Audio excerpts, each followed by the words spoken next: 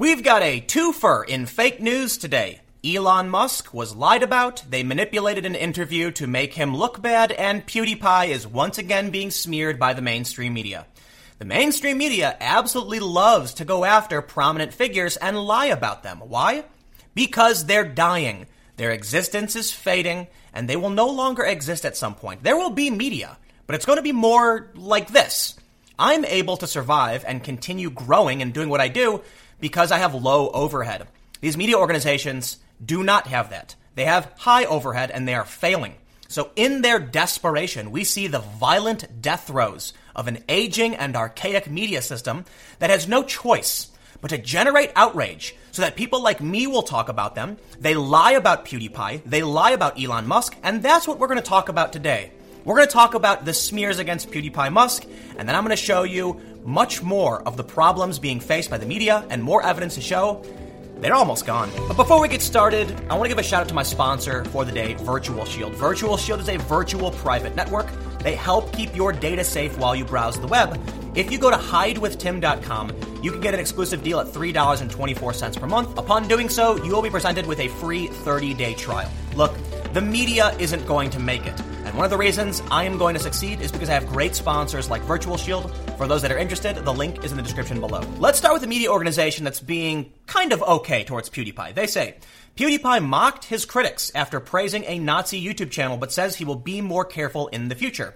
And it seems like this story is actually trying to be a bit balanced and talk about what the critics said and what PewDiePie said. They say, YouTuber PewDiePie lashed out at critics who condemned him for recommending a YouTube channel that posts anti-Semitic and misogynistic content. Kjellberg said he just liked the channel for its videos about anime. Regardless, he removed his recommendation from his previous video and said he'd be more careful in the future. Kjellberg himself has a history of anti-Semitic comments. In the story, they say that PewDiePie said he regretted promoting ER and said he wouldn't have done it if he was more familiar with the user's videos. He edited the previous video to remove the recommendation. He said, I removed ER from that video. If I knew then what I knew now, I wouldn't have put him in there. I'll be more careful in the future. What's the story about? Well, PewDiePie gave a shout out to a channel because he saw an anime video he liked. And what did the media do? They went insane, frothing at the mouth, making up insane conspiracy theories and accusing PewDiePie of being basically a white supremacist himself simply because he didn't do research on this channel.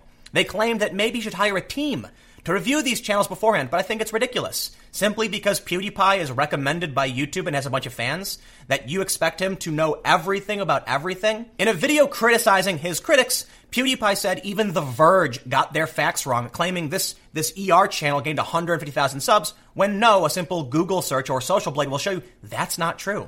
So even if they have a team, they get things wrong.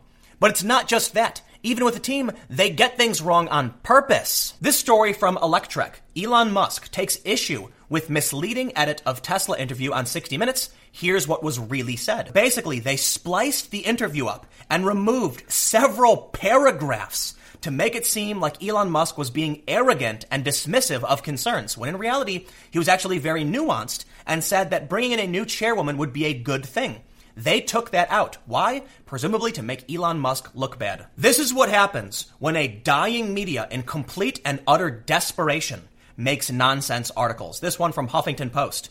PewDiePie's excuse for promoting racist YouTube content includes more racist content. There's no winning. Why? Well, the media is dying. These companies are laying people off in huge numbers. So what they do is they create panic, nonsense articles to generate attention. Like this article I mentioned from Huffington Post. He says, PewDiePie, the world's most popular YouTuber, said he made an oopsie when he promoted a white supremacist's YouTube page over the weekend. He only liked the guy's movie reviews, he said in a video published Tuesday. When in fact, ER's channel is not a white supremacist YouTube page. It is what we refer to as an edgy boy. Someone who thinks it's funny to have dark comedy about Nazis. Do I think ER is actually a white supremacist? No, but he definitely pushed the envelope as far as he could. Maybe he is. The point is, there is an obvious difference between someone who's making jokes about Nazis and someone who's literally advocating for these things. This guy, ER, makes anime reviews. And PewDiePie said if he knew what he knows now, he wouldn't have done it. But that's not going to stop Huffington Post from framing the story in this way, that PewDiePie was promoting overt white supremacy. But the weirdest thing about the dog whistling is that people like Andy Campbell from Huffington Post are the ones who can see it. It's weird. You have to realize PewDiePie didn't understand what these references were because PewDiePie is not a Nazi. But these weirdos on the left seem to see all of it. And then they accuse everyone who basically isn't a Nazi of being a Nazi. And I have to wonder why. I'm going to deviate for a quick second. I'm not going to get into this.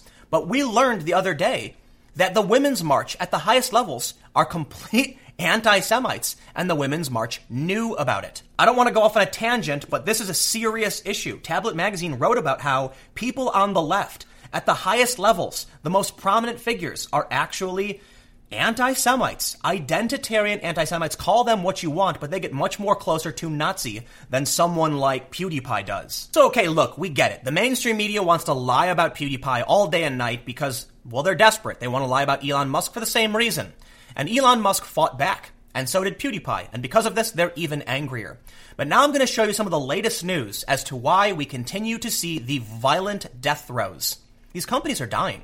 They really are. They're not going to make it. And so what can they do other than generate clickbait nonsense in an effort to make what little money they can squeeze out of the dying media landscape? From CNN, Bustle Digital Group acquires Mic after massive layoffs. Mic.com was a far-left digital outlet, and they laid off most of their staff. On the 5th, we learned Otter Media lays off 140 staffers amid reorganization of Rooster Teeth, Fullscreen, Machinima, and more. And this is bad news for us in the digital landscape because these companies are actually digital companies, so it's kind of worrisome to see Fullscreen in there because I'm with Fullscreen. Even the anime channel Crunchyroll isn't immune to layoffs. From comicbook.com, Crunchyroll parent company restructure leads to layoffs. We saw this story on the 3rd. Key House Democrat warns of mass newsroom layoffs with Nexstar's Tribune acquisition. And this one breaks my heart and is probably the most worrying.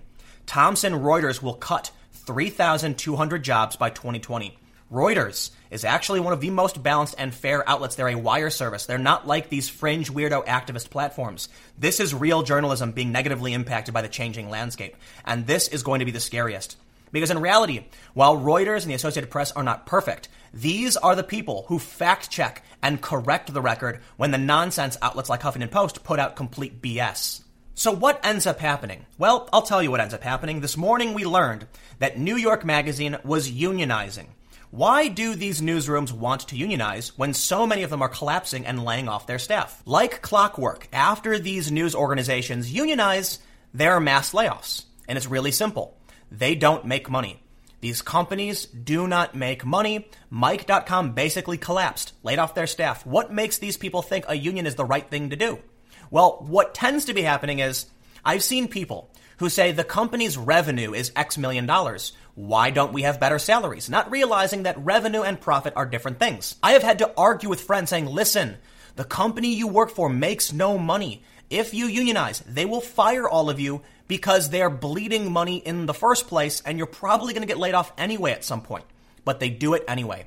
And then what happens after they unionize? Like clockwork, we make the joke, how long until the layoffs hit? The other day, we saw that Slate's newly unionized writers and editors give okay to strike. Writers and editors at Slate have voted nearly unanimously to greenlight a strike, escalating tensions between the digital publication and its newly unionized employees. So let's try this again.